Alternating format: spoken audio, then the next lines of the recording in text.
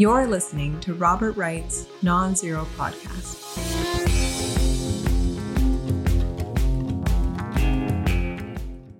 Hi, Mickey. Hey, Bob. How you doing? Okay, I have a quiz for you. All Who's righty. this person? Who is that person? That is that's a white male.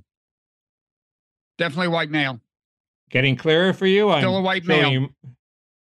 How about if I reveal the He's caption? a shrinking white above male. He's getting smaller.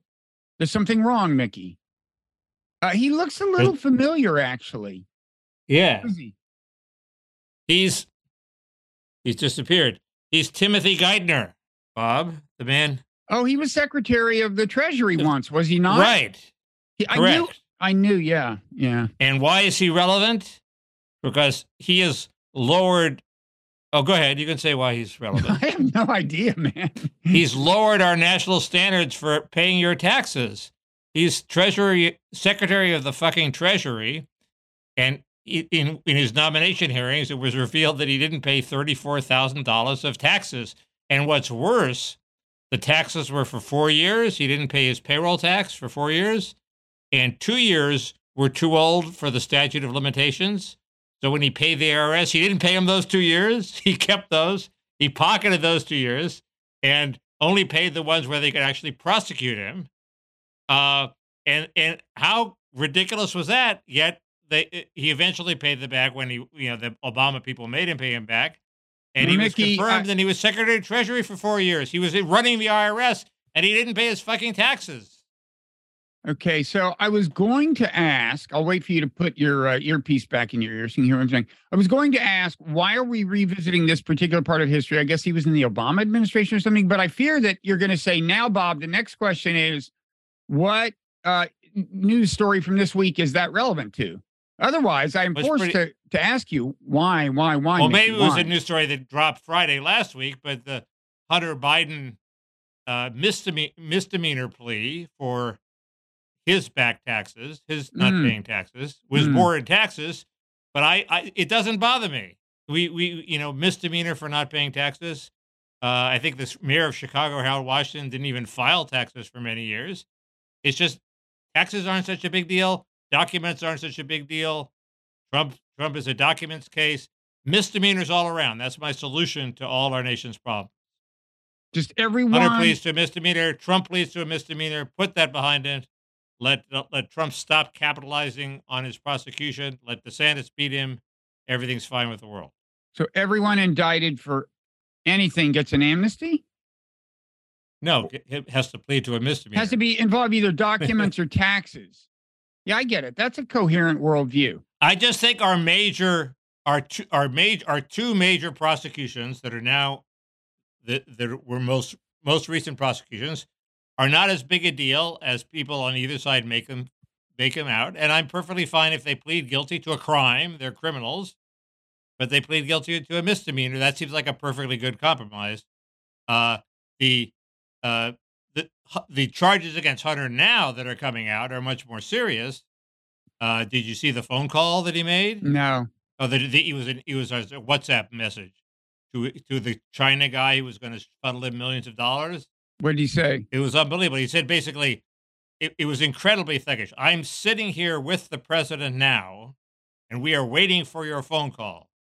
Wait, this was when? Who was the president? With the vice president, with the former vice president, with his father when he was formerly vice president. I'm sitting here with the former vice president. That's definitely different from sitting there with the president. I'm glad we got that cleared up. I got carried away. We're waiting for your phone call. Do not have one of your underlings call, because then it will show you that I'm a guy who bears grudges forever. It was unbelievable. But what's incriminating? I mean, it's not even. There are not even any strictures on Biden himself at this point. He's no longer in government. So what's the deal?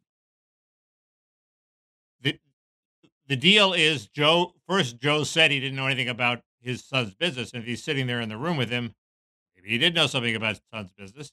Second, he's obviously trading on his father's possible future influence to get the money from this guy's or current influence. I mean, he still knows people. Right. Okay, but it's not illegal or anything. I thought corrupt. You said it's totally corrupt. I thought you said this was worse than a misdemeanor, which I would take to mean a felony, but this isn't even a misdemeanor. Seems like if so in Mickey's world, if actual crimes peddling, are forgiven, but non-crimes are crimes. I'm game. I can go either way. I just want the rules to be clear, and I will conduct my life accordingly. As you know, that fits with what the public opprobrium should be, and it fits with the law of impeachment too, which is, it doesn't have to be a crime. It could be something really bad, and this is something really bad. He's trading on the influence of his father. But Mickey, he's not running for office.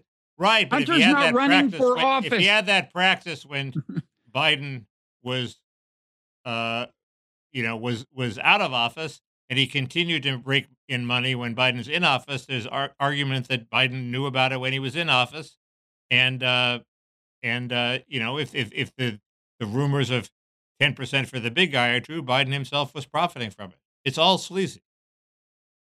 Hey, okay, Mike Kinsley may be writing an article for Harper's. Mike Kinsley may be writing an article for Harper saying the crime is not what's illegal, it's what's legal, and the public should shame the people who do the legal bad thing. And I may actually have the date wrong. It may have been when he was sitting vice president. Well, that's very important. I mean, look, and I don't doubt that there was sleazy shit going on when he was vice president. I mean, it's at least not highly improbable given everything I know. But what you're talking about now seems to amount to almost nothing. What? Well, I don't understand. Why do you not doubt that there's sleazy shit when he was vice president? That seems like a big admission. The money that went into these like LLC controlled by Hunter, then at roughly the same time, money was distributed to various Biden relatives. Was Biden vice president when that happened? That is a much bigger deal than this, even though, strictly speaking, it's not a documented crime. It's still a lot sleazier. Mickey, whatever you're looking for, it's getting your face very close to the camera. Okay? I think I possibly understand closer that. than you want it to be. I understand that. It's a beautiful face, the way Hunter is a beautiful boy. And I'm just looking for what the date of this thing is. I think it's the exact same transaction, Bob. So it's when he's no longer vice president you're talking about, or that's what I'm trying to find out. We don't know. Look, what else happened? Are we done with? Hunter. I don't look. My position on the Trump indictment. I don't think it's wise or good. It's banana Republican. If it is politically motivated, it's stupid politics because it only makes Trump more beloved within his base. And if the idea is Trump is the guy we want to run against, be careful what you wish for. I'll tell you what. Let's switch to this. Okay, more evidence. Here's the news quiz for you. What new evidence was there this week that Biden is not fit for office and should not run again? But the year was 2017. So when he was out of office. I want to do a quick reading of the phone call, if that's possible. Okay. Tell the director that I would like to resolve this now before it gets out of hand, and now means tonight. And Z, if I get a call or text from anyone involved in this other than you, Zhang, or the chairman, I will make certain that between the man sitting next to me and every person he knows and my ability to forever hold a grudge, that you will regret not following my direction. So it's also a shakedown. Okay, it's perfectly normal, Bob. Perfectly normal shakedown for the ex-vice president, future candidate. I wonder, so do we know that Biden was really next to him? Because that's just such a... We don't. We could have been making it up, but they've now traced... They've now put him in the Rehoboth house on that day. Put both of them in the Rehoboth house on that day. They weren't necessarily in the same room. No, the only reason I'm wondering is because that's such a weird, thuggish way to talk.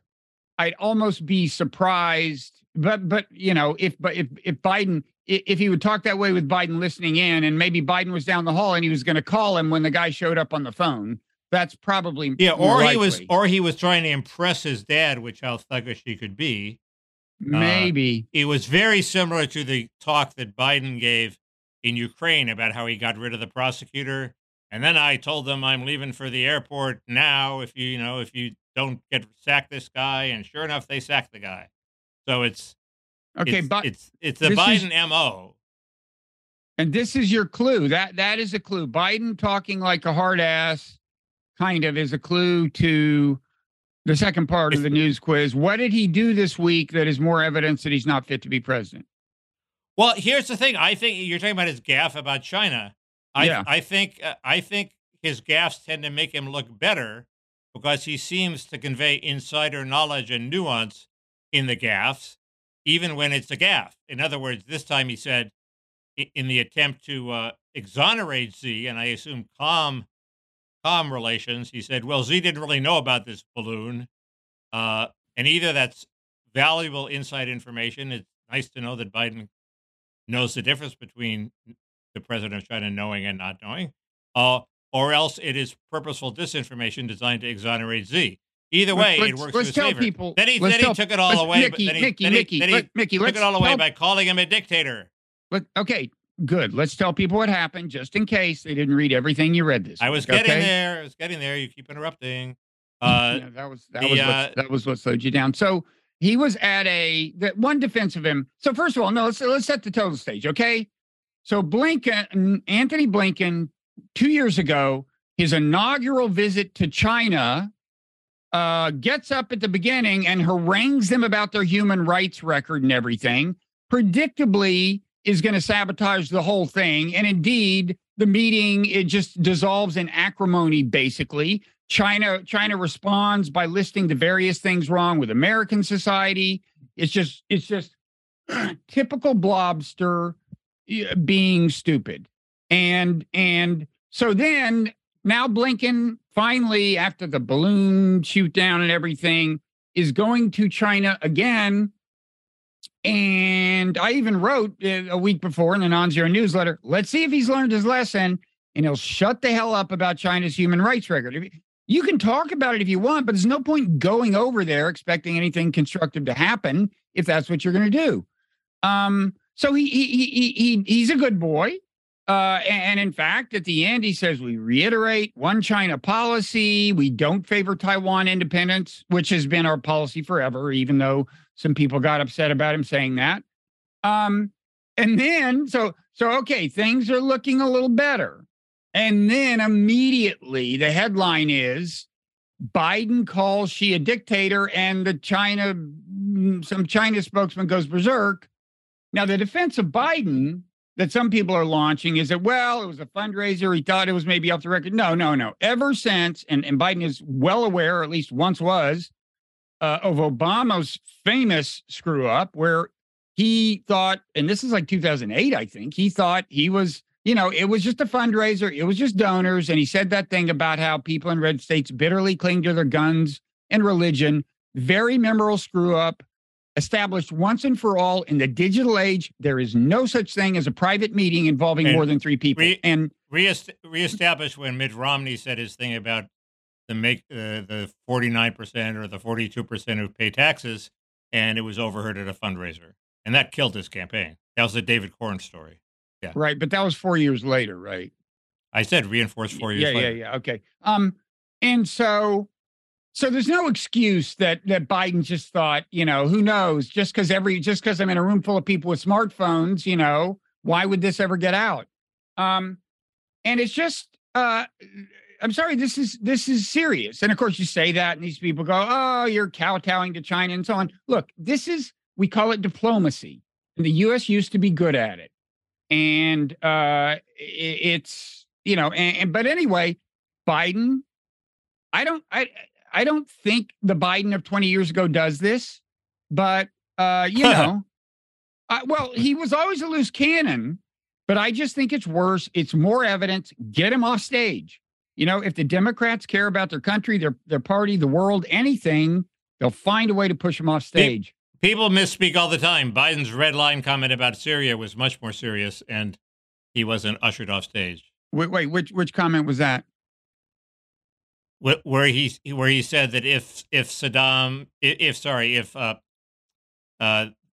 head of Syria, Assad, whatever his name is, Assad, Was it if he uses chemical weapons that would be a red line or You something? mean Obama? Obama, yes, right. And he said yeah. Biden. And So okay, Obama, and the red line was crossed, and Obama decided not to do anything. He should never have said it in the first place, as people pointed out at the time. yeah, but I think that was at least intentional. I mean, that was just classic blob idiocy. That was just stupid policy. I don't think that was that an improvisation? I think he sort of had it in his head and sort of went over the line, I believe. I mean, the other thing he said is Assad must go. That was super stupid. They were both stupid. I mean, the one That is was an very invitation for a false flag attack, which, by the way, we're doing again with. It was also an invitation for all these people to risk their lives and revolt against Assad, and they were all killed. Terrible thing to say. Well, he should have said. He said you should have said if you're starting an armed revolution against Assad, don't count on our help. We're with you, but don't count on our help. We're not going to save you. I mean, the red line line was an invitation for a false flag, and there's, I think, another one of those brewing in Ukraine around the nuclear plant. I think Lindsey Graham and somebody else are writing some letter saying that. I mean, Zelensky started talking about how Russia is going to sabotage the nuclear plant, and they wrote some letter that I think would amount to, if taken seriously, encouragement for false flag attack that would be, an attack that would be blamed on Russia and an invitation for us to intervene or something. The speaking of which, yeah. Can we give a verdict on Biden? It was a mistake. Okay, it was bad. Another reason why the Democrats might want to usher him off the stage. Mm-hmm. And don't you see how that fits with what we were talking about at the beginning, which is that they are going to use the Hunter Biden 10% for the big guy scandal to usher Biden off the stage. No, I said that before. I've said that, that the general aura of sleaze, that whatever the underlying truth looks like an aura of sleaze, is another reason for him not to be the candidate. But it's also the means by which they're going to make him not the candidate. Oh, in other words, all of a sudden, some of the Democratic U.S. attorneys and some of the Democrats in Congress are going to somehow let leak all sorts of damning evidence on Biden, and the press is somehow all of a sudden going to be interested in it, and all of a sudden Biden's going to be in trouble and announce he's not seeking a second term. And you think this is part of that? This particular evidence that just came out? How did the transcript come out? Oh yeah. I mean, it's from a we buried your lead. whistleblower who is appearing, who gave testimony to the House, I believe, and the Republicans are promoting it, but the New York Times is finally covering it. They gave it. That quote I read you was from the New York Times. That's a sign. If the mainstream liberal media starts paying close, and you don't see Democrats going around, this whistleblower is a liar. He can't be trusted. They're not saying that. I want to say something about Ukraine, but first let's talk a little about RFK because that's relevant to this. I think we may have reached peak RFK, but tell me what you think about this. I mean, first of all, okay, so this big brouhaha this week. Two kind of Twitter Musk related brouhahas. There's the Zuckerberg Musk cage match, which we can talk about in the Parrot room. But there's also the Peter Hotez, the Joe Rogan invitation for Peter Hotez to debate RFK about vaccines. Hotez doesn't want to. He's a virologist and a doctor. And I can't tell how much attention this got, like whether on cable news and so on. But I do have a theory that once RFK really becomes prominent, the first thing that happens is the 20% of the people who've said they support him, when they hear him talk, some of them may be put off by his voice. He has this dystopia, a muscular disease that impairs his voice. And I think that may happen. But also, I think now the official mainstream, like resistance type media, is much more devoted to discrediting him on the vaccine stuff as a result of this latest round of. Well, it was worse than that. It was as if a memo went out suddenly. First, there was a story in the New York Times saying the White House is troubled by or annoyed by RFK Jr.'s campaign. It's a problem for them. And then, as if that was the starting gun, all of a sudden, virtually every news outlet in America started trashing RFK Jr. And this Joe Rogan thing was part of that, but there was much more than that. They were everybody right and left was trashing him. It was about time he got trashed. He was getting too much good publicity, but it was eerily, coincidental. But it's hard to say, because wasn't the Rogan thing a lot of the impetus for it? Rogan's certainly not in the tank. He's not trying to undermine RFK. I think the Rogan thing just came along conveniently. Well, anyway, I was hoping he would at least get taken seriously enough so that somebody else could rush on stage and say, I can save us from RFK. I'll run against Biden. Well, I think that'll happen. Well, not if RFK fades. They'll have to come up with another reason. Oh, he's not going to fade totally. All that counts is how much he gets in New Hampshire, and if he gets around, and now his expectations are probably above 15%. If he sticks below that, then yes, he'll be considered to have faded. Well, if nobody jumps in until New Hampshire, we're in trouble, man. I want to see action. Oh, I know who. Mark Milley. Mark Milley should retire and run. Lyndon Johnson retired after New Hampshire. You're serious about Milley? Look, he'd win. He'd win. I'm not so sure. Against Trump? He'd win in the general. Look, my whole thesis is almost anyone can beat Trump. Sure. You can beat Trump. I can beat Trump. There's one man who can't beat Trump, Joe Biden. I don't think that's quite right. It's many polls show Trump ahead at the moment, but that's my point. They show him ahead of Biden, right? Right. That's what I'm saying. Biden. But I think what I mean, the they literal show Trump being pretty. They show Trump being pretty strong. In other words, my actual position is Biden stands a good chance of losing to Trump, like at least a 40% chance, and very few other mainstream Democrats would stand as high chance. You don't need much to beat Trump, but you can't be an 80-whatever-year-old with incipient dementia. That's a problem. I think a lot of people would lose to Trump. That's my point. But there are Democrats who would beat him. I'm not sure about Mark Milley. I mean, what are the progressive left that comes out to vote for the Democrat? Would they love Mark Milley? He's woke. He's woke. Right. That's my problem with him. That's your problem. You're not a progressive Democrat, but I'm a swing voter, Bob. Yeah, I'm a crucial swing voter. Mm-hmm. I should move to Waukesha County. I'm such a swing voter. So anyway, what else is there talking? You want to talk about a little Ukraine? There was one interesting thing that was said about Ukraine that I wanted to tell you, but you tell me. Go ahead. Go ahead. This counteroffensive is somewhat Kahutek-like. It is disappointing, and Bill Galston made an interesting point, which is he was saying what is my party line, which is maybe Ukraine will have to accept different borders and negotiate, and if the counteroffensive fails, that's the reality they're going to be facing. But he said, and they want to do it now in case Trump wins. They're going to get a much worse deal after Trump wins. So they want to cut the deal when Biden's president, so better start thinking about it now. He's saying that's how they should be thinking. That's not how they are thinking. Correct. Oh, I mean, who knows? Again, Trump tends to surrender to the blob in the end. I'm not sure how different that would all be. But I do think, well, first of all, it's not going well. A lot of signs of that.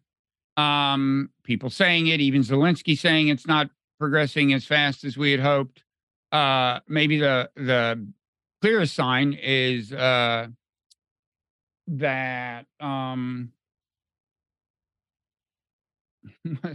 can I possibly be blocking on his name? The former ambassador. What? No, the former ambassador. McFaul. Your friend. Yeah, my friend. Your frenemy. Where would you be without him? I even wrote about this. This is how out of it this has been like the worst week of my whole life. But my brain is completely dead. Who am I speaking to, please? Yeah, exactly. But McFaul is suddenly saying we need a peace envoy. He's now suddenly in favor of diplomacy. Now, if you read his piece about it, it's bullshit, basically. But still, the fact that he even thinks he needs to conceal his hawkishness and dovishness suggests that the wind may start blowing that way, and people are realizing this offensive may well go nowhere. The offensive hasn't failed, but Plan A has failed, and I don't know if they have a Plan B. They've only committed a quarter of their troops. Yeah, but it's just they're way behind where they'd hoped to be. They've taken very substantial losses of men and equipment, and they're almost certainly taking more casualties than Russia. That's just the way it works on offensives, unless they are blindingly successful. And if they keep it up for another couple of months, they're going to be screwed because, first of all, I mean, you remember I proposed a couple of months ago when I went back and listened to the video. It was I think the April 28th episode of our podcast. I said, cancel the offensive, move to defense, use all these freshly trained troops and equipment to have an impenetrable defense. Putin will have to negotiate. Well, Putin is much less in a mood to negotiate now than he was 3 weeks ago. Now that he's seen that the offensive, which for all he knew would succeed, is flailing. Okay, so secondly, if he does want to negotiate, he's got more leverage than he would have had three weeks ago, and he's going to have a lot more leverage if they continue this thing for 2 months and it keeps going the way it is. Because at that point, he's going to be thinking, I might be able to make some real territorial gains here. I've talked about that. So it's not too late for them to switch to a defensive posture, but they won't be smart enough. And he may want to wait for Trump himself. I mean, you think Trump is going to prosecute the war as vigorously as Biden does through proxy? I don't think so. I don't think there's good look unless this offensive does a big turnaround, and it could, but it's really not going well. And unless it goes well, Biden's not going to want to prosecute this war for much longer. He's going to be wanting to wind it down. It's just a question of the wind down rate. And I mean, how about this scenario? Trump wins, and Zelensky miraculously comes up with the goods on Joe Biden and Hunter, and all of a sudden Trump's on Ukraine's side, and the war goes on for another 4 years. Grand unified theory. That's great. The two incidents aren't that far apart. They're not unrelated. Now, one. Can I talk about the dam a little bit? By the way, this guy. There are other people proposing this. That it's Daniel Davis, this colonel who only appears on Fox News because MSNBC and doesn't want to hear anything rational about the Ukraine war. He says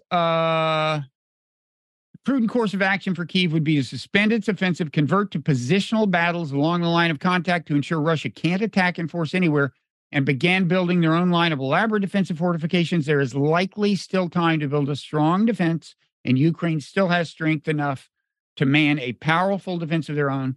Unlike me, he's actually an experienced person who knows what he's talking about. Isn't there some military trick that I didn't expect like a Pickett's charge right into the Russian lines. I expected, why can't they land paratroopers behind the Russian lines and attack them surprise from the rear or something? Why can't they do a pincer movement or a something movement? Or I know nothing about the military, but this seems very plotting for their brilliant generals. I thought there was going to be either some super clever strategy or some secret weapon. But the thing is, the opening stages haven't gone well enough to even know what the strategy really was. I mean, there are these several lines of attack. The goal was probably for one of them to be so successful that Russia had to divert forces there. And then we were going to see where the real attack was going to be. But they didn't, Ukraine didn't succeed in causing trouble along any of these. I mean, of course, a lot of people died on both sides. I mean, but they didn't make a significant enough breakthrough to divert, to kind of warp Russia's overall force structure. They claim to be making gains around Bakhmut. Your favorite town. Yeah, well, meanwhile, north of Bakhmut, the Russians are making gains. I honestly think if you do the math over the last week, I think Russia has gained more territory than Ukraine has during the Ukraine offensive. And this is what I was warning about. If you focus all of these troops on an offensive, your defensive lines have got to weaken somewhere. So can I talk about the dam a little? Yeah. So I have increased my estimate of the chances that Russia blew up the dam have gone from 0% to like 5 or 10%. My estimate of the chances that Ukraine did it have gone from like 10% to like 60%.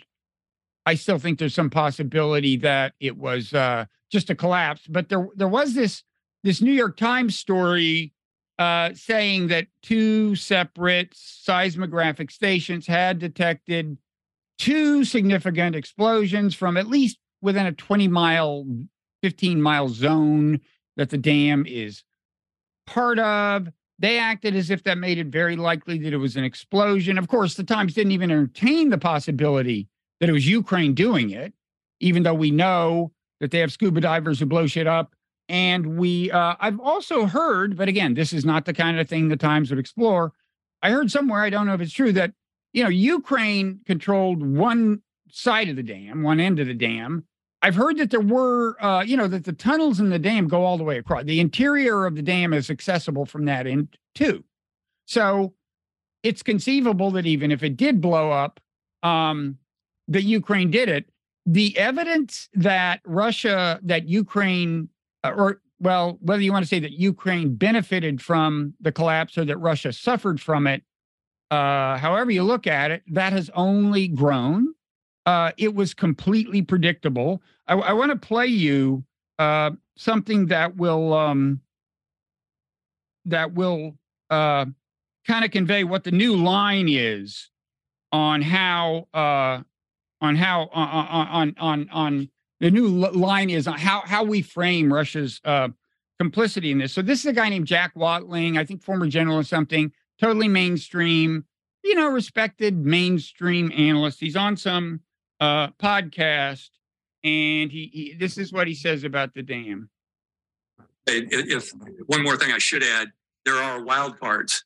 The enemy always gets a vote. They blew up the one dam on the Dnipro a few days ago, and it was disastrous for the Russians. I don't think they realized how bad that was going to be. See, so the new line is that Russia meant to blow up the dam just a little. Not clear what good that would have done, but they made a mistake and blew it up a lot. In fact, there's a recording of, Russian voices. This was provided by, and the general pattern here is all evidence. The evidence that it was an explosion, the New York Times got from places other than the Ukrainian government. All evidence that Russia did the explosion comes from the Ukraine government. Right. And one of them is this quote where it's 2 Russian voices, and they say, quote, "Our sabotage groups were there. They wanted to create a scare with the dam. It didn't go quite go according to plan." And I mean, they have to say something like this. They have to say something like this because it was obvious from the beginning, although you won't read this in much Western media, that this was on balance, if anything, bad for Russia. It's become only more apparent since then. The whole reservoir has dried up. What now runs through the reservoir is just the Dnipro River. So now, in principle, anywhere Ukraine can throw down a couple of quick bridges and do a river crossing. Russia doesn't have entrenchments to defend against that, and now they have to worry about that.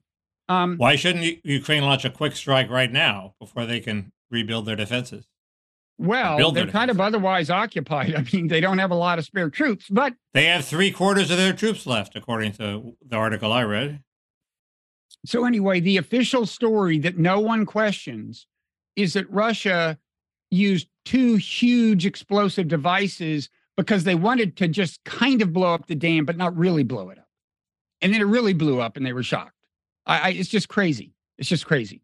And I don't understand how it's just the interior of the dam is sort of a DMZ. It's like no. It's like they have soccer matches there and are friends with the Russians underneath the dam, or what's going on underneath the dam? That's right. They sing Christmas carols on Christmas Eve, like in those trenches in World War I.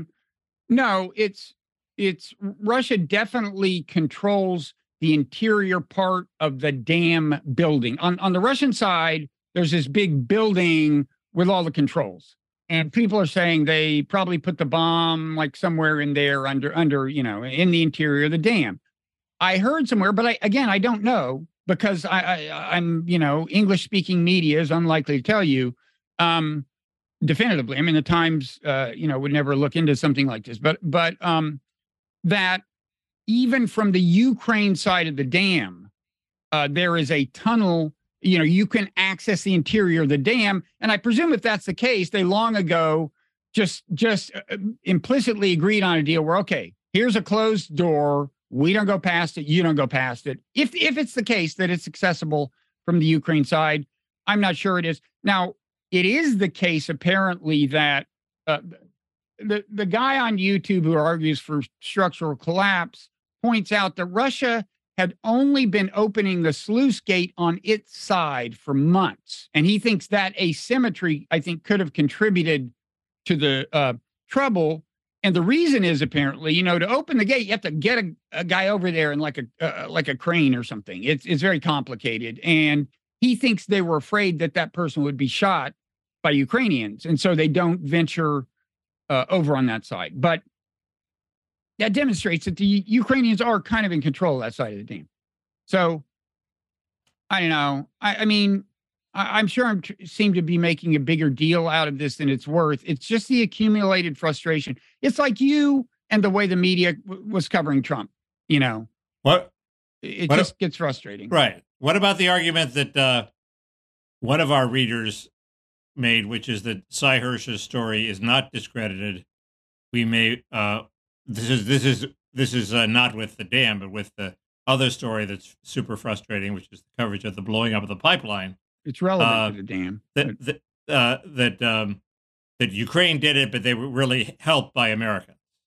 So the secret unit that Seymour Hersh talked about may have actually, maybe 3 of the Ukrainians were really Americans from the secret unit. This is on the assumption that the Ukrainians aren't as good as the Americans, which is a false assumption, obviously. But well, there are in the Discord documents, this intelligence report that the U.S. gets from a European nation that Ukraine is planning this thing. I suppose it's conceivable that the European nation didn't know that the U.S. was in cahoots with the Ukrainians. Okay, but still, superficially, that seems a little at odds with the scenario you just outlined. And the other thing, we mentioned this last week, is the U.S. Maybe leaked or something that they warned Ukraine against it. But that could be bullshit, I guess, because I think that's just some kind of leak. I don't think that's in the Discord document. Well, even if we were going to do it, we would probably warn Ukraine against it just for the record, so it would look good. Right? Yeah, I guess. I'm on that one. I'm going with the most parsimonious theory, which is that Ukraine did it and we didn't, but who knows? The other Ukraine news was that they seem to have abandoned this idea of a fast track for Ukraine into NATO. Although your theory, which seemed crazy to me 6 months ago, that as part of the deal, Ukraine's going to have to be part of NATO, seems to be widely accepted. It's just not on a fast track. Well, they've been technically NATO has been saying they expect Ukraine to eventually become a member ever since 2008. Right, but we were against that because it was provocative to Putin until you turned and said it was a good idea. On a dime, unexpectedly. I did. I was just saying that, look, if there's going to be an end to the war, Ukraine is going to, to get Ukraine to unless their back is just completely against the wall, to get Ukraine to agree to a de facto end of the war, there's going to have to be some kind of security arrangement they consider ironclad. One scenario is NATO membership. Now, it may turn out that Putin needs a fig leaf and can't be seen as accepting that, even though there's going to have to be a security structure that's in some ways tantamount to NATO membership. I don't know. But yeah, I think Zelensky, up until this latest NATO meeting, has that happened yet, or is it happening now or something? Anyway, it's about to happen. Was gunning for something significant, and I think it's been pretty clear. It's become pretty clear he's not getting much at least not anything like actual NATO membership offer. Right. So I think we have time for one more big topic, or maybe two. Go ahead. We have the rapidly metastasizing Republican field. We have now metastasizing is kind of an unkind word, Mickey. Right, that was a loaded word. Sorry. We have two official candidates: Will Hurd, who is a Republican former congressman from a border area in Texas, who is apparently the darling of the bulwark, and I think Mayor Suarez of Miami, who nobody could figure out why he's running except he hates Ron DeSantis. Two mentioned people. Yeah, there's a theory. I think that's his role, is to undermine DeSantis. His role is to say, I know Florida. DeSantis is full of shit. He did a bad job. Bill Scher and Matt Lewis were talking about this on the DMZ podcast. I forget the details. Yeah. Kristi Noem of South Dakota is making noises. She has all sorts of unnecessary ads featuring her attracting jobs and workers to South Dakota. And Senator Scott from Florida, fresh off his tremendous showing, failing to regain the Senate for the Republicans, is thinking about running for president because they all want to be president. And I was accused on Twitter of on this show just advancing unresearched hot takes. Mm-hmm. So here's my unresearched hot take on this. It's good for the DeSantis because if he beats all these other contenders for number 2, he will look stronger. In other words, he now doesn't have to beat Trump before New Hampshire. He doesn't have to beat Trump even in New Hampshire. He just has to do really well. But if he beats all the other pretenders to the Trump challenger, he looks like a big man. And then 4 years from now, he's the guy. Is that it? No, then he can take on Trump. He looks good if he beats all the other little guys who will be gunning for him. They're not going to be gunning for Trump. They want to be the challenger to Trump, so they're gunning for DeSantis. But isn't the fundamental problem that Trump has about 51% of the vote locked up, so they're all screwed in any event? It's dipping to 49 and 48 in some polls, and it's early, and national polls, as everybody says, are not all that useful. What matters is the Iowa and New Hampshire polls. He's still way ahead there, but like 20 points. 20 points is completely, recoverable in New Hampshire and Iowa. I hate that I'm defending the Iowa primary caucuses, that they shouldn't exist. But now they've become crucial for my guys, so I have to pretend that they're a valid Democratic tool. I like the Norman Rockwell part of them, American citizens convening in a diner. What about the part where they don't know the results and never find out? How about also that? Where they designed some app that, you mean that? We're talking the same thing. Yeah, the app. Well, no, I claim they still don't know the results of the Gephardt-Simon race in 1988, although Gephardt partisans tell me I'm full of shit. But well, they didn't have smartphones in Norman Rockwell's era. You can't have everything. Do you want Norman Rockwell's America, or do you want to be able to count votes? Make up your mind. We'll hate that. We'll get back to that smartphone point later. It becomes relevant. But anyway, that's DeSantis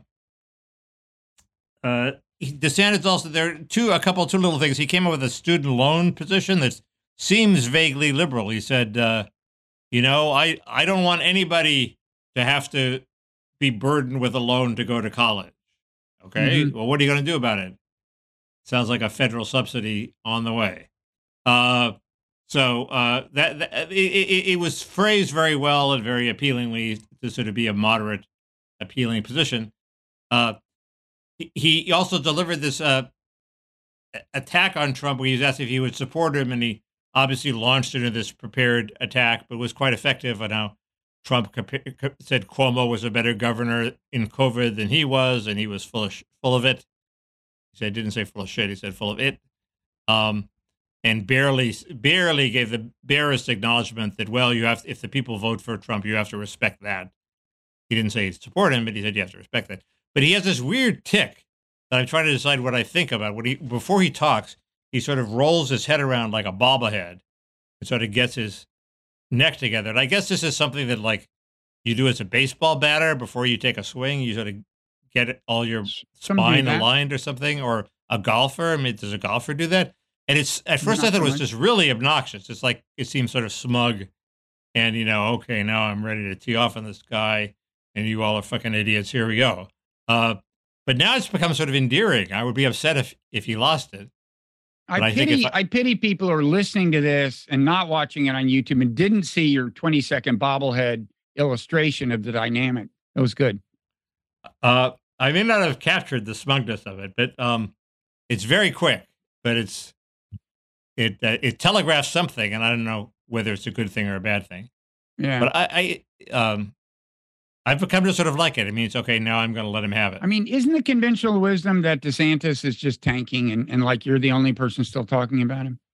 No, he's holding steady. The conventional wisdom was that every time he starts to get traction, they indict Trump on another crime, and Trump soars again in the polls, and everybody's forced to say how much they love Trump and how unfair this prosecution is. So he's holding at 20%. He's started to get traction a couple times and failed because of this dynamic, but nobody else is really getting a lot of traction. And, if you see the polls, it's still a three-tier thing. It's Trump, DeSantis, the pack. Hey, here's a question. Two questions. One is, aren't there enough people who really don't want Trump to become president, including Republicans and including rich ones, that somebody will work hard to create a third-party candidate who takes away from Trump? Part two of the question is, who would Robert Kennedy hurt as a third-party candidate? The conventional wisdom is he hurts Trump, hurts Biden. I think that's right. Okay. Yeah, and the it's not obvious when you look at his actual. The first question is a very interesting question, and why isn't there a candidate, a no labels candidate? Everybody assumes the no labels candidate is going to elect Trump because it's run by the wife of a mostly Democratic pollster, and the people that flock to it tend to be good government types who probably are not going to vote for Trump. So why don't they find some sort of John McCain figure to dilute Trump vote? I think the answer is the night is young. You're not the only person. You can't be the only person in America to have thought of this idea, and somebody's going to do it. And there's going to be some bulwark, never Trump Republican, who will do this. Maybe, who's Evan Conehead or whoever the guy is who always runs in Utah against Evan McMullin. McMullen. He hasn't got nothing better to do. Why doesn't he get another bout of fame and now, run for president? Is he a Bill Kristol? Bill Kristol will endorse him, and is he a Kristol creation? I don't think so, but Kristol definitely backed him when he was a nobody. Well, Kristol always creates people he actually would like to be president. So it would be a switch for him if he created a Trump destroyer. Well, right. I'm sure he would like McMullen to be president. Yeah, but McMullen. I'm sure this person will be somebody Kristol would be happy to be president. It's not like just any Republican would be a Trump destroyer, right? A lot of them would hurt Biden more. Will Hurd would be a good candidate for the Trump destroyer, I think, because he seems pretty conservative on foreign policy. Conservative meaning like Trump? I should come up with one by next week. But the problem is we have to hold him in reserve, and he can't run if DeSantis is the nominee. Yeah, so we'll only talk about him in the Parrot room until the time you can do whatever comes. you want, but I have to be very careful. Anyway, that's a very good idea. Thank you. So, quickly in foreign policy news, couple of things. One is there's been a big deal. Couple of stories in Wall Street Journal about how Cuba is building various kinds of menacing things. I mean, China is in Cuba. There seems to be more of a partnership between China and Cuba. Turns out it actually goes back a few years. And the initial journal report on this was misleading. The eavesdropping station goes back a few years. But then there's also supposedly some kind of military collaborative training thing or something on Cuba. I wrote about this in the Non-Zero newsletter today. And the main point is just like, this is what you get when you sanction the shit out of Cuba forever. And they need money. They're going to do stuff like this. And everyone, the Bidens of the world, will read it as more evidence that the autocracies of the world are in league and we must launch a global struggle against them. But it's the global struggle that's creating them. I mean, it's the fact that we sanction autocracies and authoritarian governments that encourages them to be in league. I have friends who are other. going to Cuba right now. How severely sanctioned could they be? Well, they're not political. They're just going to have a good time. It's never been impossible to travel there. It got easier during the Obama administration, and I went there once. But most of the sanctions, I mean, Obama tried to do an easing. It was a very constructive thing he deserves credit for. Trump, of course, I don't know what part of his ideology this supposedly flows from even, but Trump, of course, reinforced the, retightened the screws. And the part of his ideology it flows from is I want to get votes in Florida, of course. But so now they're pretty bad, and Biden has not loosened things up much, if at all. It's just, and I don't know why exactly, because if he thinks he's ever going to win Florida, he's wrong. Right? You think at some point he'll write it off? I wonder if there are pre-existing ethnic ties between China and Cuba. I once went to a Chinese-Cuban restaurant in San Francisco, and I think there is an actual Chinese expat population that lived in Cuba for a while and probably still does. Could be. Anyway, I don't know. But Cuba is involved everywhere. Cuba has a huge African influence too. I mean, well, half of fucking African music is influenced by Cuban music. They have a big black population. Well, right, but we have a big black population. Well, I guess we're influencing African music too. I think American culture has some influence on the world, as I understand. But I think you don't think it has to do with these medics they send all over the world as goodwill Samaritans. I think it does. Like Peace Corps types, Okay. The Chinese-Cuban food was good, by the way. Final quick foreign policy point. So in Israel, things are getting pretty bad. So Israel raided Janan, I guess a refugee camp, to try to uproot militants or something. And the militants were pretty well armed. They had some IEDs. They actually kind of blew up an Israeli armored vehicle, at least enough to get Israel's attention. So for the first time in a long time, Israel brought in a helicopter that launched strikes on people on the ground, and they brought in a drone that did. And I just realized that the way things are going in Israel, far-right extremists controlling the government, they just put this far-right lunatic in charge of settlements. And, more and more of the kind of armed Palestinian resistance you would expect in a situation like this. You add that to like the modern digital age, and what this drone made me think of is like, it's just going to get kind of Black Mirror-ish, where these Palestinians, I mean, not tomorrow, but possibly in coming years, are being hunted down by these completely unmanned drones, and Israel has to risk less in the way of life and limb than ever to crack the whip in the West Bank. And they've never had to risk much, of course, because they've got the guns, they've got the soldiers, and they've got the armored vehicles. But it's getting so bad. It's getting so bad. And the unmanned drones will be controlled not by the government, but by individual groups of settlers on the West Bank. Oh, man. See, that's the thing. They can off-the-shelf technology. It's like Uber, but for drones. Look, you can, I mean, in Ukraine, some of the drones that are in use, probably on both sides, but I know Russia, for example, they buy, not armaments from China, apparently, but just these consumer drones that people use to take like aerial shots of their weddings and stuff. And so that's a reconnaissance drone, but they also then equip them with these things that launch, that drop hand grenades. And yeah, settlers can do stuff like that.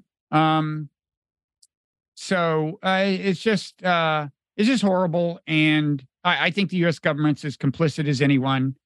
We've refused to ever steer anyone forcefully toward any kind of settlement. And we had leverage with Israel more than we have now, I think. Didn't use it. Okay. How long have we been talking? Long enough, I think. Not an hour, but close. I mean, as long as we've been talking lately. So we could start our we can start to the Parrot Room. Our ramp up to the Parrot Room. Okay. We didn't talk about Alito's trip. Talk about that there, or we can get rid of it now. Where'd you go? The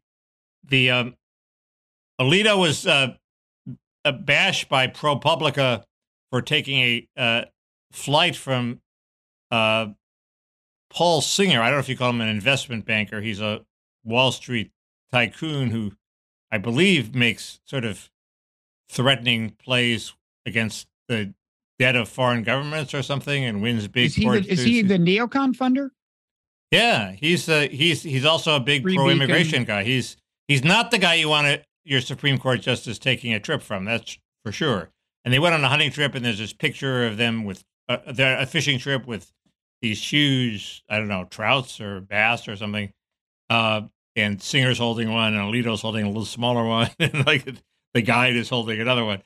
And so Alito wrote a pre-buttal because they sent him questions, and Alito said, this is where the story's going. He wrote a pre-buttal in the Wall Street Journal, which doesn't seem to have gone over very well. And the main thing I'm troubled about is that he should, all these right-wingers going around with tycoons, probably a bad thing. Probably liberals do it too. It's a bad thing when they do it too. The empty seat defense is hilarious. Alito said in his pre-buttal, well, the seat otherwise would have been vacant. So I wasn't really costing Singer or anything. I just jumped into an empty seat. And this was a rationale that Arianna Huffington used to use during about 10 years ago. There was this big kerfuffle of how can you be a big green mocker, a big climate change activist, and take private flights. And Ariana's defense was the plane was going there anyway. And that's actually a good defense if all you're cared about is it was a good defense for her, and it actually worked for her because if all you care about is the emissions, the extra emissions of carrying Arianna Huffington aren't very great. If you cared about graft, on the other hand, it's a very bad defense. And of course, Arianna distinguished herself from Lori David, who was an even bigger green activist who flew her own plane. Who flew her own plane to these events and was a huge climate felon, But so the Alito thing just seems like such a terrible idea in the wake of all the Clarence Thomas stuff, right? I mean, that's just fucking stupid. I'm sorry, these people. This happened. I think this happened before the Clarence Thomas stuff. Oh, it did. Oh, it's only come to light lately. Is that it? I think so. I'm not sure. I think so. It's still like if you're on the Supreme Court. I mean, the thing about it is Paul Singer is such an activist, and he clearly wants to spend his money to get political things done. And by the way, he launched the Steele dossier. He launched a Steele dossier. And then gave up on it. He's the guy who supposedly caused Mitt Romney to choose Paul Ryan as his vice presidential candidate. Now there's a disqualifying, act right there. So you're right. He's absolutely the worst guy you want to take a flight from. I don't know. My father was a judge. He wouldn't even accept. The plaintiff's lawyers offered him to be the speaker at get some award. Judge of the year or something, and he declined it. And he said, I don't take most valuable player awards. But I mean, there are a lot of judges who are much more punctilious about this stuff than our Supreme Court justices are. Totally. I guess they think they're underpaid. And I guess they are maybe underpaid by current standards. But, they're paid enough to live on. They should be careful. Oh, totally. I mean, my father was the same way. He actually had the power for a while. He was involved in the awarding of contracts to restaurants that would serve soldiers in various places, and I was with him at one, and the guy said, "Oh, you don't have to pay for that." They were going to give us a free meal, and he wouldn't take it. Yeah. I think you're allowed to vote, though. Didn't your father not vote? You're allowed to vote, but there used to be this tradition among some people in the military that the division between civilian control and the military was so sacred that military officers should not vote, and my father didn't vote. I bet Mark Milley voted. Milley for prez, man. He's an Eisenhower-like figure, Bob. He isn't. Well, I mean, he's probably, actually, objectively speaking, he's as good a politician. Eisenhower just had the aura from having won World War II, so he didn't. I mean, Eisenhower wasn't a compelling presence. And Milley has the aura from losing Afghanistan, so they're equivalent. We can't pin that on him, can we? He was sure you can pin some of it on him. A, it was a bungled withdrawal. He was in charge of the withdrawal. B, the whole operation, we were conned by these guys who we thought were on our side. And as soon as they were just waiting for us to leave, and they were going to turn tail immediately, they were totally in league with the enemy. And what kind of military tells us doesn't know that? Yeah, thinks you're going to hold out for 6 months when in fact you're going to hold out for 6 minutes. Yeah. Okay. Well, I'm groping for Biden alternatives. Sometimes they reach too far. Okay. So what are we going to talk about in the Parrot? You're back to you're back to Ro Khanna. Totally. There was a very interesting conference that I actually got up and watched. There's this. I thought you were going to say you spoke at it, and I thought there must be some mistake. Yeah. Okay. There's this interesting schismatic debate between the old line AEI people who believe in the market and the economy is actually capitalism actually doing a pretty good job for most people, and the Orrin Cass, funded by the left American Compass Institute, which says, no, capitalism isn't working and needs major modifications, but they claim to still be on the right. Mm-hmm. I'm torn. I have loyalties to both camps. And they had a big conference and they fought it out. They had like a cage match, Musk versus Zuckerberg cage match in Washington. I could talk about that. They actually had some interesting emanations. There's and I want to talk about you're talking about what you're going to talk about in the Parrot room, right? Right. And the basic question is, if the economy is going so well, why are people so unhappy? That's the basic question. Go ahead, sir. I want to talk about the another aspect of the Musk Zuckerberg cage match, which I think it's safe to say is not going to happen. But what gave rise to it is Instagram is going to start a Twitter clone. So I want to talk about that. Prigozhin, head of the Wagner Group, has gone what some people are calling completely berserk. He said wilder shit than ever this week. Talk about the ill-fated Titanic thing. Right, there's the sub. I don't know. I thought that good. Okay. I don't think we have anything new about affirmative action. It's just going to be abolished any day now. Okay. There's an interesting Janan Ganesh column. He claims that populism in the West is now completely continentalist. It's just become purely a tribal war where you root for Trump the way you root for a soccer team. Now, is he the rehabilitated Canadian Me Too guy? No. He's the finest columnist in the world because he can do the politics and do the literature. Mm-hmm. He's very good. He's a great writer. He seems to... I've disagreed with him a lot lately. There's why I hate EVs, why I'm coming to hate EVs. Okay. We're all going to be driving EVs in 6 years, and I'm not too happy about it. There's I'll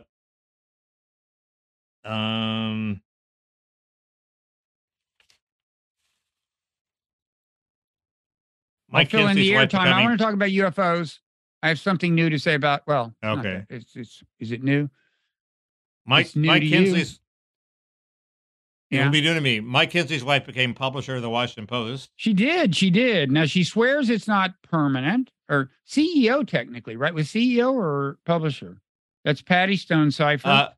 And of course, she has a huge career to herself. That articles didn't even mention she was Mike Kinsley's wife, but she is Mike. That's how huge her career is. Exactly. And she's already being attacked. There was a good article by Matthew Cottonetti about calling for a revival of supply side economics, but thank God it does not involve more tax cuts. I'll tell you what it does involve. He's Bill Kristol's son-in-law. Right. Well, maybe they'll run him. Biden industrial policy, this is the segue to the EV hatred, has kicked in big time. Ford just got $9.2 billion with a B to start 3 battery plants. So that they're not fooling around anymore when they're giving $9.2 billion to major corporate interests. But apparently manufacturing costs for some things are so much higher in America that you have to give them a massive subsidy for it to make sense for them to manufacture it here rather than somewhere else, especially chips. Although less massive than before when there were supply chain problems and people realized, hey, there's advantages to manufacturing here. And it was also just announced that Hunter Biden is going to be on the Ford board of directors. Just joking. But there's no possibility for corruption here. None at all. And I watched the second episode of Silo. My progress is going like I'm going a Ukraine counteroffensive sort of, inch by inch progress through Silo. But I like if you think it's hard so far. Well, actually, I'll tell you which part of episode 3 to fast forward through. Anyway, we can talk about the fate of the lovely Rashida Jones. I haven't been watching much of anything. I claim Biden has a reverse Epstein problem. I'll explain to you what that means. I know what I'll do. I know what I'll do. Reverse Epstein. I've been invited to be on a controversial podcast. I've tentatively said yes, but I certainly won't go without clearing it with you. And I'm going to clear it with you in the Parrot. Clear it with Mickey. Yeah. That's our policy here. Some people would say, seriously, don't go on this podcast. Really? Yep. Some would. God, I can't think of what it is. It's not. Oh, it's RU. RU. What's RU? Or whatever the Russian channel is. RT, RE. The Russian television channel. No, but you're not completely removed from the realm we're talking about. That's all we're going to say. Suspense. We're preserving suspense. It's not RT. RT, I would probably not go on. Actually, that's such a public relations burden. Well, it sounds like we have a lot of little things. But you never know what might happen. Yeah. So without further ado, there's also yeah. There's the name of a rock group that seems to be wildly important that I've never heard of, and I want to see if you've ever heard of them. Okay. That sounds interesting. Okay. So that will all be at patreon.com/parrotroom, or the part we remember to talk about at least. Also, you should read the Non-Zero newsletter. Oh, and smash the like button. We should have said it at the beginning. It works when you say it at the beginning. Smash the like button, rate and review. Exactly. Okay.